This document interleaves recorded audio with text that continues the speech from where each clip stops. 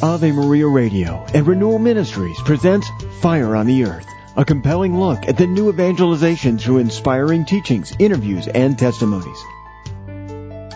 Welcome, friends. This is Peter Herbeck, your host. We're going to wrap up our reflection this week. We've been looking at just the beginning of St. Paul's letter to the Ephesians, that a panoramic view of God's plan of salvation and how we're plugged into it, really what it is and what it's done. And many of the letters that are in the New Testament begin with, first a salutation, a greeting from the writer, whether it's Paul or Peter or John. But then it goes into, in many cases, the story and the plan of salvation. What has God done? What is at the heart of it? What does it mean for me? And in it we see the promises of God for our lives. And a secret to moving into a deeper, more vibrant Christian life, that can fulfill what, we're getting exhorted to in the scripture in times like, rejoice always, pray constantly, things like that the joy of the Lord is our strength. We can say, well, I have to decide to do those things. I may not feel it, which is okay, by the way. These are commands to rejoice and to give thanks. You don't have to feel it, and joy isn't just kind of riding high on a feeling. It's a much deeper sense of contentment and fulfillment and security. It's kind of hard to describe it, but this is one of the fruits of the Holy Spirit that comes to us. And if we take in the promises of God and we see ourselves in the story of God, the cosmic plan that's unfolding, it's not fake, it's not just a dream, it's real. And we know it's real because Christ has risen from the dead. And the Holy Spirit has given us faith, conviction to say yes to it and to understand it.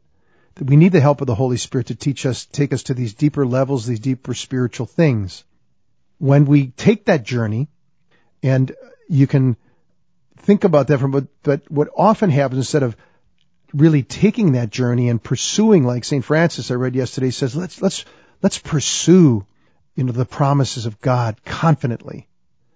Well, if we don't know what the promises really are, other than that we can go to heaven when we die, but the whole picture of what he's doing, if we're not growing in the awareness of those promises, we're not going to live a vibrant Christian life. We can get stuck in a pattern that's mainly about, okay, between here and the grave I have to resist sin, which is true. But if that's all you do, you're gonna grow tired of it. You're gonna be bored of it. You're gonna look for other things to console you. You have to understand yourself and how God made you and how God made us, right? That He's given us deep longings. Longing. One of them is the longing to be fascinated, the longing to be known, longing to be loved, the longing to there's a whole bunch of them that are there if you think about it.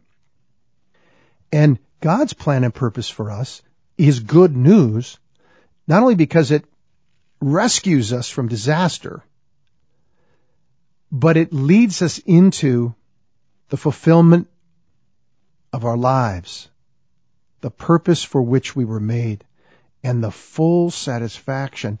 Think about how much, drugs are kind of becoming more popular. I mean, they're always around, I realize that, but I'm just thinking I live in a college town and there's weed shops everywhere.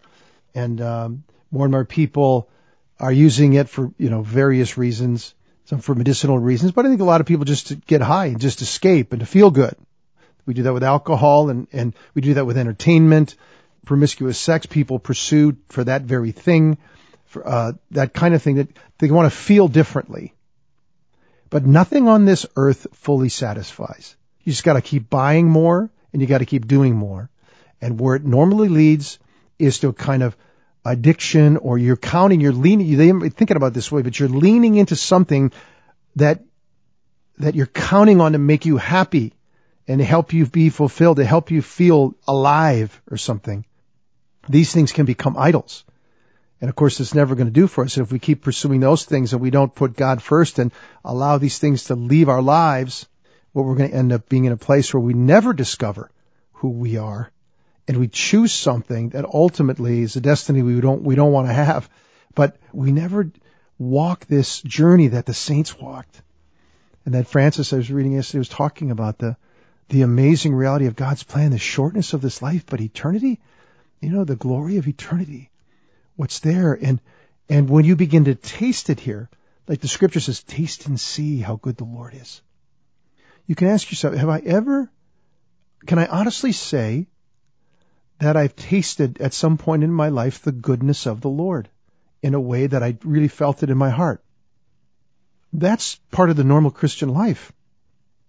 This is what the Holy Spirit brings to us when He speaks to our spirit, and He awakens in us a capacity to know the Father's love, which is ultimately is the ultimate satisfying reality. We may not see it that way, but that is it. And our Lord and Our Lady and the saints and the communion of saints and the angels and the life of God and the new creation and God's plan. He wants us to be able to taste it now. And that's where, friends, a vital, joyful, courageous life in Christ emerges from. I know who I am. I'm a child of God, and I am in my Father's story. And it's unfolding in me right now. And I can go as far as I want to go, you might say, in this life. When you look at the lives of the saints and how far they entered the mystery of God's plan and purpose that's unfolding, it's astounding. I feel like I'm just beginning.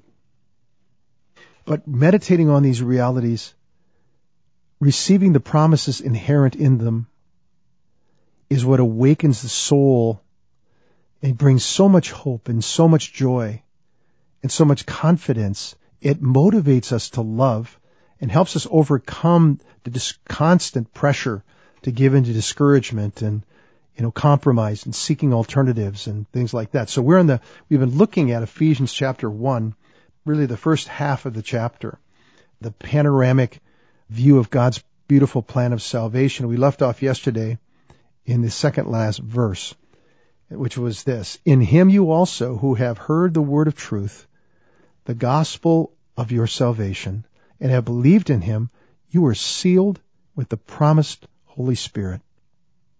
Sealed. Let's see what the commentator says about that.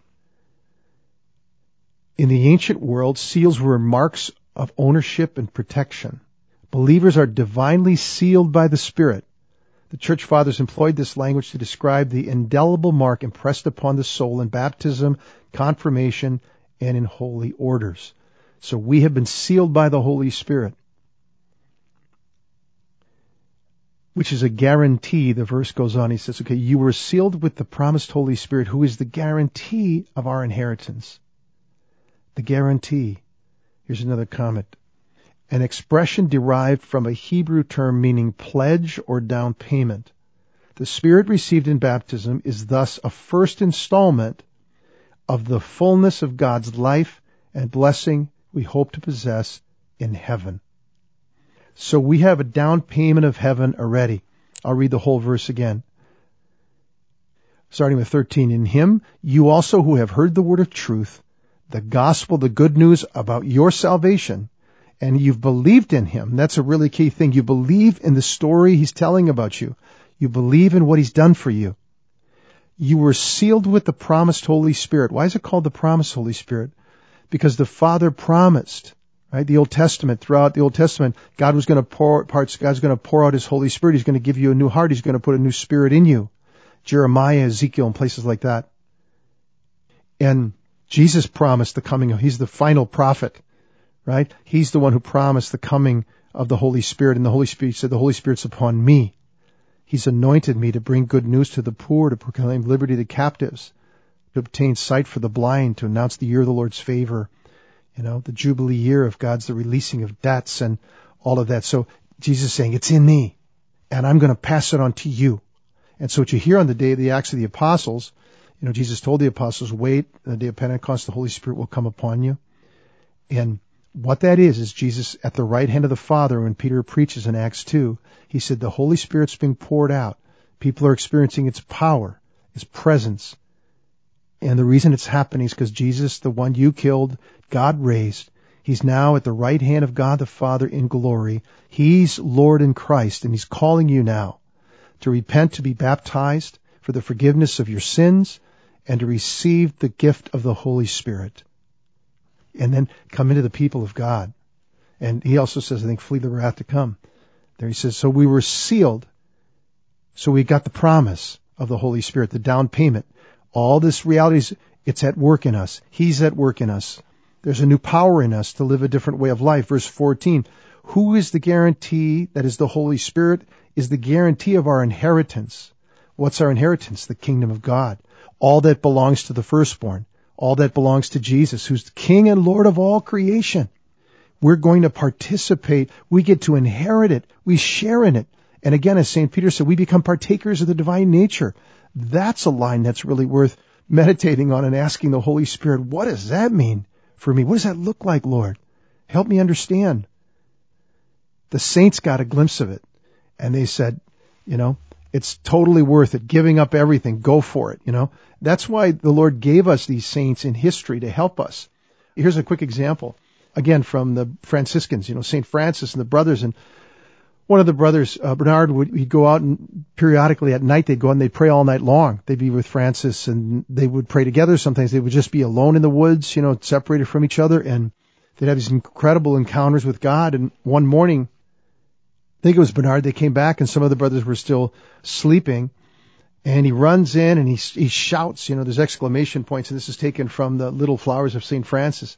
Said, brothers, there's no man anywhere, no matter how great, no matter how much he was promised in riches, who wouldn't happily carry a bag of dung to win this amazing treasure. What's he saying? You see, he sounds mad, like he's a madman, He's so happy. He's saying, look, the richest man in the world, who's sitting on his throne, he's got everybody in the, coming to him, and he's got all the money and gold you'd ever want.